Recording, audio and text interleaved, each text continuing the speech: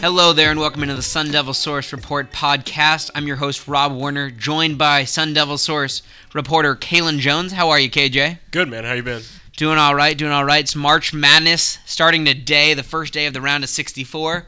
We have our very own site publisher, Chris Cartman. How are you today, Chris? Balling like Ginobili. Balling like Ginobili. That's a perfect segue into our talking about the guys who weren't exactly balling last night. Arizona State, they lost 60-56 to Syracuse in Dayton. The three guards, Trey Holder, Cody Justice, and Shannon Evans combined to go 15 of 40 from the field. Shannon Evans went 4 of 12 from downtown. He only took one shot that wasn't a three-pointer, and he missed that as well. Daquan Lake had 10 points, 3 rebounds in limited action, and Remy Martin had 0 points but had 7 rebounds, leading the team in under 20 minutes of action. What about his assists? I believe he had 2 assists in the game. No. They're both pretty... He had 4 assists in the game. 4 assists and 7 rebounds. So even though he wasn't having success scoring, he contributed in other ways. And this is now from the start of Pac-12 play until the loss against Syracuse last night. ASU is now 2-10 when teams have 4 nights or more to prepare for them. What are you guys in the Pac-12? In the Pac-12 after the start of Pac-12. Yes, after the start of Pac-12 play. Yeah. So what's your guys' instant analysis for this game? Chris, I know you wrote a piece on that people can find at sundevilsource.com that you published pretty quickly about some of the things you saw right away. Well, just looking at this game very narrowly first, it was a microcosm of ASU season.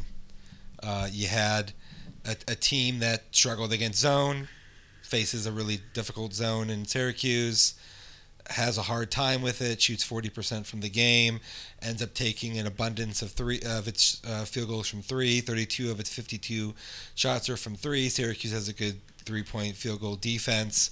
ASU is a team that's kind of up and down. Of course, got a 7-point lead with 5 minutes and something left in the game, couldn't sustain it. Even against a team like Syracuse, which doesn't have enough offensive firepower to escape ASU, there were still these kind of runs that were random and kind of hard to forecast, but you knew they were going to be a part of the game.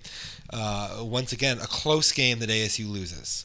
ASU played in more single-digit games in the Pac-12 this year than any team in history. Had a losing record pretty clearly in those games, and again lost a close game. Once again, end game situations. And they only lost one game this year by double digits. That was the game against Colorado. Correct. Colorado in the Pac-12 tournament in the first round. All the other 11 games are all single digits, and I think ASU won 5 games by single digits. So they have a bad record with days to prepare, the extended days to prepare, and they have a bad record in closer games. I think that is it does hint to some coaching issues, primarily because ASU doesn't turn the basketball over a lot. They're one of the best teams in the Pac-12, if not nationally, in turnover margin. 11 turnovers in this game, which is maybe a little bit higher than normal, but still actually a pretty good number overall. For a team that has 3 senior guards and doesn't turn the ball over, has around a +4 advantage on a turnover margin, they should win more closer games. They should. Right? Because yeah, you should be able to get better possessions later in games, better decision-making from your senior guards later in games. They have 3 guys that can make shots at a pretty high clip, and yet it didn't materialize this season. And some of the fundamentals last night were really key. They were 0 of 3 shooting free throws in the second half, only had 3 free throws in the second half. Kalen, what did you think about how they were executing late in the game? Well, Chris actually nailed it. The word microcosm of this being, outlook of the whole ASU season, really. That final possession in particular, we were talking about it before the podcast, guys. Like, I thought, the fact that Bobby Hurley did not elect the call timeout kind of speaks to what the senior guards have been preaching to us all season long, which is that Bobby Hurley allows his players to play freely. And, in spurts, and even at the beginning of the season, like the outset, it played to be their advantage. And even in the final stretch, when they got such a good look with Shannon Evans, it turned out it would have been probably a better decision there to let them play so freely. But again, it's also cost them. The fact that they didn't have a set offense. There was that spurt when ASU took the lead during the early stages of the second half, and Jim Boeheim, credit to him being he's been in this for a long time coaching. He snubbed their spurt after an 8-0 run. Other teams probably would have let ASU to build that out a little bit longer than what they did. So credit to him on that. But you saw that the success that ASU had against the zone kind of go away. It was really that only spurt of the game. There wasn't much of a really designed offense to penetrate and break the zone, at least successfully. The lack of creativity that Chris actually mentioned early on, and he'll probably break it down a little bit more in a second. But it just, again, like Chris said, it was just kind of a microcosm of everything that happened, because poor shooting from three, hot shooting from three got them that lead, but it also cost them late in the game. Inability to get to the free throw line, turnovers, I mean, you name it. I think coaching was one of the really big things, and we talked about that a little bit, like you said, before the podcast, but 32 NCAA tournament appearances for Jim Boeheim, and it looked like the coaching, it looked like Syracuse got the game they won, which is what you talked about on Tuesday, Chris, which is, you said if there's a low-scoring game where it's coming down to who can play better defense, Syracuse has the edge definitely, and that's what played out last night. Well, yeah, Syracuse is famous for dictating tempo and getting the type of game it wants. It's a bad offensive team, so you have to take the air out of the ball. You have to eliminate opponents' abilities to get fast break points, second chance points, and they did that. ASU had 8 offensive rebounds. ASU had 5 second chance points in the game. Fast break points, ASU had 3. So unless ASU shoots the ball uncharacteristically well, which, by the way, that's what happened at the beginning of the second half, is guys started to make threes that were not really easy threes. Yeah, Cody Justice and Shannon both hit like 35-foot threes, and Boeheim snuffed it right out. Justice was couldn't make anything in the first half, comes out of the second half, makes a couple threes. Fadeaway three. Shannon from the logo. Yeah, okay, they hit some shots, right? But at the end of the day, as you said, Kalen, you have to have a better strategy, and then you have to be able to execute that strategy more effectively against zone defenses. If you look at this game, we talked about it in the preview. You're going to try to get the ball to the high post with Cody Justice. What they were doing is they were having that one action where Shannon Evans would bleed to the side as the ball went in, and then they would kick it out, and the Shannon Evans would get the open three. Okay, but other than that, what really did they have? Cody Justice has to actually face the basket, square to the hoop, be a threat to shoot that mid-range shot, be a threat to dribble and put up a floater or a layup, make the defense collapse to him from the post to be able to drop off the ball to the short corner or to the post to be able to get baskets. Now, Romello White takes, in the whole game, 2 field goal attempts on 25 minutes. Daquan Lake, 2 field goal attempts on 12 minutes. That's 4 field goal attempts from your 2 post players in a combined 37 minutes. There was many, many minutes of a span, of a stretch, where those guys didn't even touch the ball at all. And what we weren't seeing, in addition to you not getting the ball to your post players on the interior, really even trying for the most part, when Cody Justice is reverse pivoting away from the hoop to throw the ball. That was actually Mickey Mitchell, where he wasn't even turning to Mickey look. Mitchell. Sometimes Cody too. Right. Yeah. Or he knew that he wanted to immediately go. Immediately go back out. Yeah. And let Mickey Mitchell, 2 or 3 turnovers. I was kind of surprised. There were a few possessions late in the game, I think with under 4 minutes to go, when Mickey Mitchell got the ball essentially wide open in that area that we talked about being so crucial, right in front of the 3-point line, and didn't shoot in the high post, and didn't shoot, didn't pass extraordinarily well. Because he's not skilled and he's not coordinated really.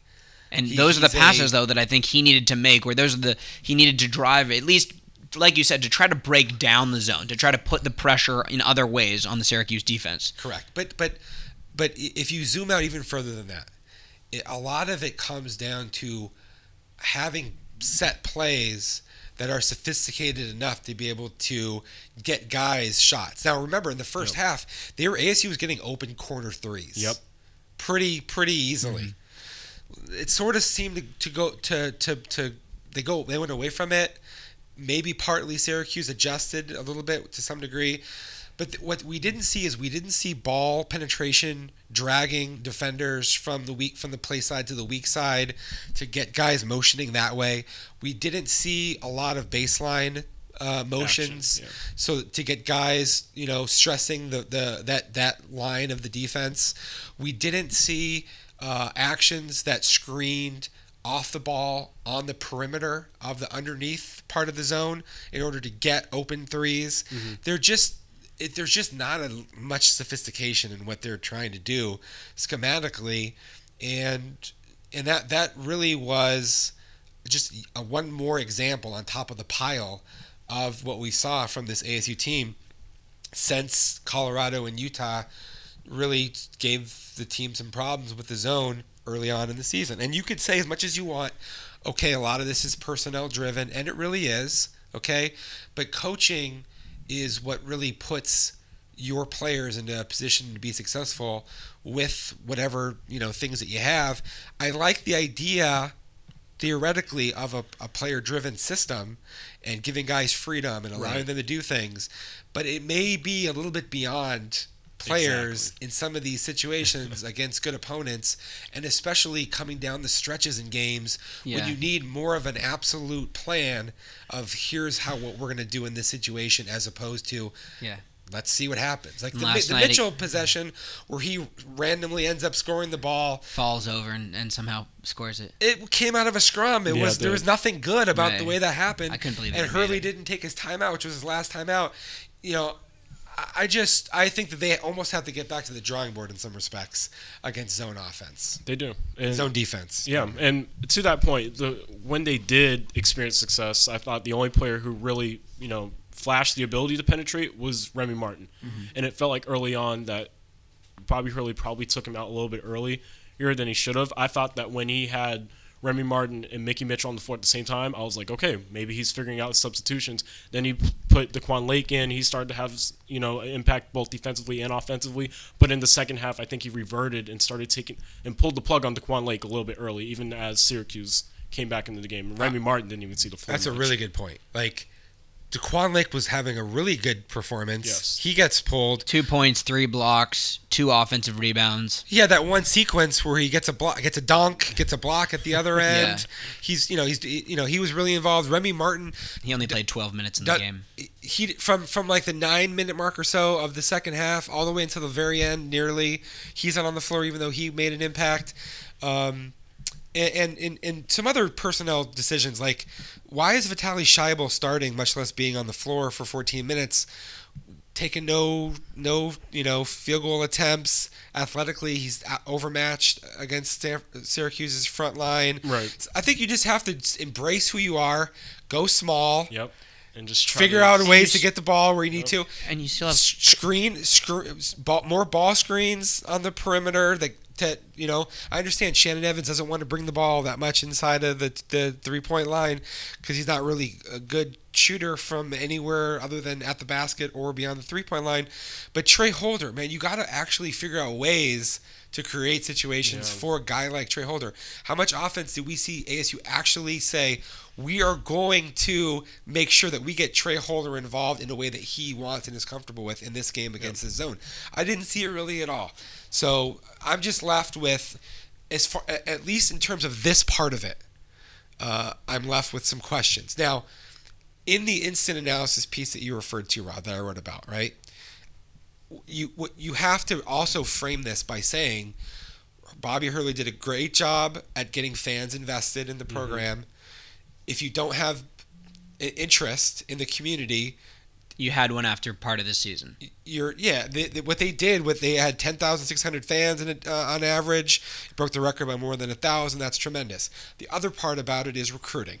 Okay, they're doing some things in recruiting that have never been done around here. Yep. And at the end of the day, it's a talent game. Talent is what wins you. The best teams in the Pac-12 this year: Arizona, USC, UCLA, maybe, right? They're the most talented teams in the league. They have the most 4-star or better recruits. The next tier is like Stanford, Oregon, Utah. Yeah. Okay, they're the next. They're the next in that mix. Yeah. They're the next tier. Then ASU is like at the cusp of that. Yeah. But what's going to happen now is ASU is going to be even more talented next year. So so what I would say is the overarching theme here is ASU's got two of its pillars that you need, two of the three pillars that you need to erect a successful program on are established. They got more players coming into the pipeline who are really good recruits, layering And down it all for started summer after classes. that start. Yeah. And they have the fan attendance. Okay, so two of the three are really good, really strong, solid. The third one is the coaching component, game prep, getting guys in the right position to be successful. That's the one that's very much still under construction that we're going to be talking about a lot, like in the next year. So as we talk about that, and as ASU finished their season yesterday, how can we put this season into perspective? I know you wrote about that partly in that piece, in Chris's piece on SunDevilSource.com, but how do you measure this team and what they did this year? Again, and we talked about it on the previous podcast, like whether or not ASU's season would be considered a success. I still deem it as being such just because, again, like Chris just mentioned, the foundation has been set. When you have investment, when you have good recruiting, which is at the foundation of every single successful program, like it's the backbone of success moving forward. So in that aspect, yes. And then again, for this group, and if anything, yesterday was a chance to prove that. I mean, this wasn't the best, highest potential team. Or as Chris just said, let me just say this: they're going to get better next year and potentially moving forward. So to be able to get this far and to amount as much success as they did in this season, I would deem it as a success. Sure, you're probably disappointed as a fan, like to see them bow out of the Pac-12 tournament, to see them, Bobby Hurley broke it up into phases. The first phase of the season, they 12-0, undefeated in non-conference play. Second phase, Pac-12, extremely disappointing, not the result you want. And postseason to come out completely flat and go 0-2. Sure, that's disappointing, but again, as an ASU fan, you should be looking at the bright side moving forward. Like, you're going to get better. I think most ASU fans are more on the casual side. They're not. You have some that are hardcore, really passionate. They show up all the time. More people are like, "Wow, maybe this is the year for ASU to make a run in the tournaments." Mm-hmm. Right. And when you're 12-0 and you're ranked third in the country, that's what people want ultimately. People are the people who aren't like the diehards. They're more looking at it like, holy cow, we could have a year this year where we make a run. Yeah. And then when that doesn't happen and you have a below 500 record in the Pac-12 and then you bow out in the first four, people go, man, that's disappointing. Yeah. And I understand that. Yes, like I get that. Fair. Yeah. Now, but if you're evaluating, did ASU take a good step forward in Bobby Hurley's third year? The answer is yes, they did. You get to the tournament, you win 20 games, the schedule's tough, you're beating some good teams, your fans are starting to show up, you're recruiting at a higher level. All those things are kind of positives about kind of where you're at. It's just that people's hopes got really high, probably a little bit unrealistically high, and probably some of our analysis was probably flawed a little bit, kind of at an earlier junction of the year when ASU was undefeated in the conference, and it contributed to that. So they are going to be more talented next year. As far as, are they going to be a better team? I think that remains to be seen. Ooh, that's a good point. And that's sort of how the measuring stick of Bobby Hurley is going to start to shape up, because. So look at it. Remy Martin's a 4-star. Even though he wasn't a 4-star, Rob Edwards was one of the best players in a lower tier league. He's going to be a good player. Yeah. Zylan Cheatham was a 4-star coming out of high school. Romello White's a 4-star coming out of high school. Kamani Lawrence is a 4-star, and this team just signed 3 4-stars. Yeah.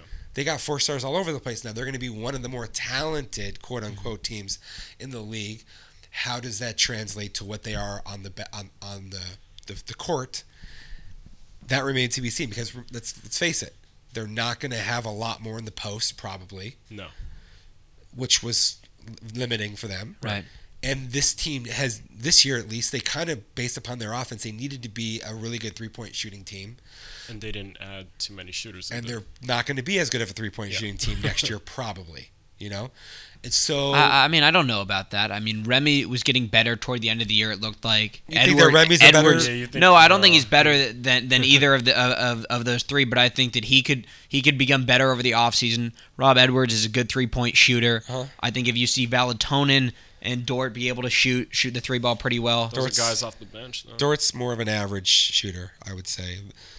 I see what you guys are saying though. Valtonen, yeah, but coming from Europe, do you anticipate that he, compared to Yeah. what you had from Shannon Evans-Freeholder and Cody Justice? In the immediate. I think overall they're probably not going to be quite as good of a shooting team. So now they're going to be longer. They're going to be more athletic. They're going to be able to win in different ways. And now let's see if they actually do win in different ways. That's what remains to be seen. And they're going to and they have 11 scholarships used, so they could still add a player or two. And one way that I have been trying to evaluate this season in perspective is something I realized last year around this time. What were people saying? What was the goal? The goal was mostly this team should be able to potentially get to the NCAA tournament. Yeah, it was a bubble team. It was a bubble team hoping to get to the NCAA tournament. I said the over-under on wins was 19. They got 20. And they got Yeah. 20. Yeah. So it was right around where you said. And while they had that great run and they got to 12-0, we talked about the irrational confidence of some of the players, but really they did what Bobby Hurley said at the beginning of the year was their main goal, which was to get to the NCAA tournament. Yep. And while they didn't do as well as it looked like they were going to do when they were the last undefeated team in the country, I think you have to look at it through the eyes of what we thought a season ago. Did we think that they were going to be able to go, 25-7? No, probably not. But you talk about the additions that they're going to see next year and moving forward. The additions are going to be Elias Valtonen, Lugens Dort, Tayshaun Cherry. Those are the three big pickups they have. The losses, Trey Holder, Shannon Evans, Cody Justice, and Austin Witherell. Guard you, kind of ending of an era. What do you guys think the lineup is going to look like next year? The starting lineup. Remy Martin and Rob Edwards are starting in the backcourt. They'll probably still start Romello White. I think Zylan Cheatham probably starts at power forward. The other spot is sort of the one that's most up for grabs, probably. My guess is that Kamani Lawrence has a good offseason. Before he got hurt, the perspective of the team was that he was among their best players. Yeah. So he would be my guess. There's always a chance that maybe you go smaller and somebody else is in the lineup. Maybe you go bigger, and I'm not really sure. But that's I think those are my starters. And then of course, Lugens Dort is going to come off the bench and play a lot. You're going to get Daquan Lake is going to play a lot. If not, maybe Daquan Lake has a good offseason and pushes Romello. I think we agree that maybe he was better at times, during the season. And then I think Tayshaun Cherry is going to play a lot. Maybe you go big with Tayshaun Cherry at the 4, Kamani Lawrence at the 3. Yeah. And that's your lineup. I'm not really sure. We'll see. But they'll have good options, and they'll have good different combinations that they can put out on the court as well. So transitioning over to some spring football now. We've now watched 2 spring practices of the Herm Edwards era. Some big changes across the board with the coaching staff, obviously. How do you guys think the coaches, these first practices of the Herm Edwards era in the coaches, reflect or contrast what was seen in Todd Graham's first practice with his coaching staff? Yeah, this was the most fascinating thing to me that I like to watch. This is the 4th staff that I've covered and really the 5th that I followed closely. If you go back to Bruce Snyder, when I was a student at ASU, and Todd Graham, his first year when he came in, he was replacing a coach in Dennis Erickson, who really was they had lost their way from a disciplinary standpoint. Todd Graham needed to come in and be a drill sergeant and really almost put the fear of God in some of his players. And what I remember is just an insane amount of screaming and yelling and forced running and guys bending over and throwing up in trash cans from Todd Graham's first practice, like major intensity, like level 10. Herm Edwards, first day, laid back. The dude is dancing and singing to Nelly. And what we all want to do. I mean, actually, we're gonna make you do that, Rob, in the next practice. But a lot more of a pro vibe out there to practices. You just don't hear coaches yelling and screaming. The staff is a lot more low key and laid back. One of the things that Gene Boyd, who's now like the unofficial general manager of football, told me is that Herm is big on players being able to be who they are, like to own their personalities and be comfortable within themselves, but then also know that when you're on the practice field, you have to give a maximum effort. It's business. And what they did, one of the things that I found really interesting, so Danny Gonzalez, the new coordinator, he talked after today's practice at Thursday as we're taping it. He said that there were, I believe the number was 68 loafs by individuals in practice on defense in the first session on Tuesday. Loafs. That's a term that even Graham used it. But basically, if you see in a game a guy doesn't run as hard to the ball or whatever, that's a loaf. They had 68 in practice. That's a very high number. Okay, and for every loaf, the entire defense had to do what they call a perfect 10. It's basically a 10-yard run together as a team. Mm-hmm. Okay, and so to get to 68 of them, you probably have to run like 100 of them, he said. So 110-yard sprints, everybody as a team, all right? Yeah. That's going to get guys to not loaf, essentially. But so my point is that they're approaching the discipline and all that stuff in a different way. Mm-hmm. They're being low-key with accountability, right? That's more of a pro sort of a model. An approach. So those were kind of my biggest takeaways.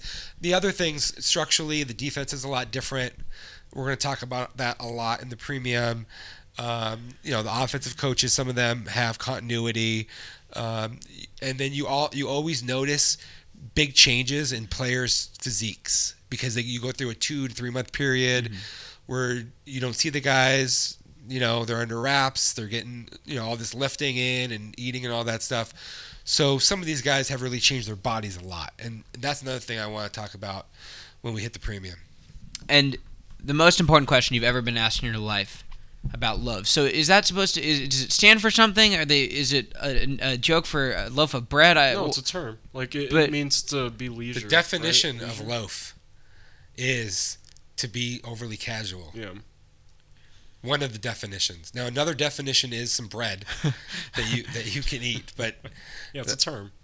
Hopefully, all of you listening appreciate that I ask the hard-hitting questions like that. I don't know where you were actually going with that. The hardest question is defining a word that's the 4 letters. Yeah, in the English language. Okay, so some of the noticeable changes we've seen thus far in practices: Nick Ralston, formerly a running back, practicing at linebacker. Jalen Harvey, a former wide receiver, practicing at the Ranger position on defense. Kalen, what are some of your first impressions after these couple practices? So Chris actually pointed out to me like how intense Nick Ralston was. It was actually during I can't remember what drill it is. Wherever you go up against the dummy, you have to lift it. So he went third in the order, and I think Antonio Pierce was getting on him for going from the side. But of all the guys to go, he was the one that lifted the thing up and threw it about 10 yards away. Yeah. So you could just kind of see the fire, again, like Chris mentioned, the fire that was kind of in his eyes. It was definitely in there. So he looks pretty good. As far as like in terms of just physique and probably fitting in, he has the compact body look of a linebacker. Again, we'll probably save more in-depth stuff for the premium, but he looked pretty solid from what I saw. Again, I was only there on Tuesday.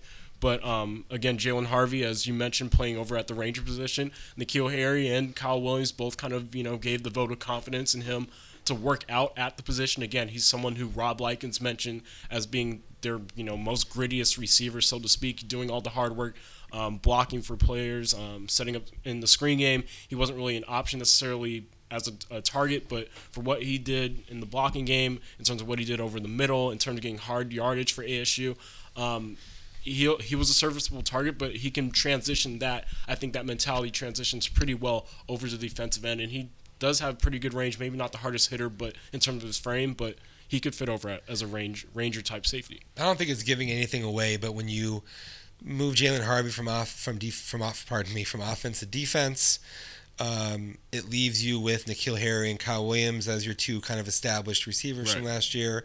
They're going to have to find a third receiver to pair with those guys as your starter. Kyle Williams is somebody that was so good that they decided to move him outside because you had Jalen Harvey inside last year. So Kyle Williams is a versatile piece. You play him inside, play him outside.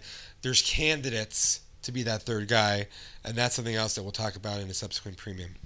So the first practices the first practice was helmets only. The practice tomorrow on Friday is going to be in their shells. Next week is actually going to be tackling. We're just getting started in the spring talking about football. These first spring practices, we're very excited about our football coverage that we'll have for all of you throughout this spring and in the fall, obviously. More is coming in subsequent weeks, so please keep it locked at SunDevilSource.com. And as always, for Kalen Jones and site publisher Chris Cartman, I'm your host, Rob Warner, saying so long, and thank you for tuning in.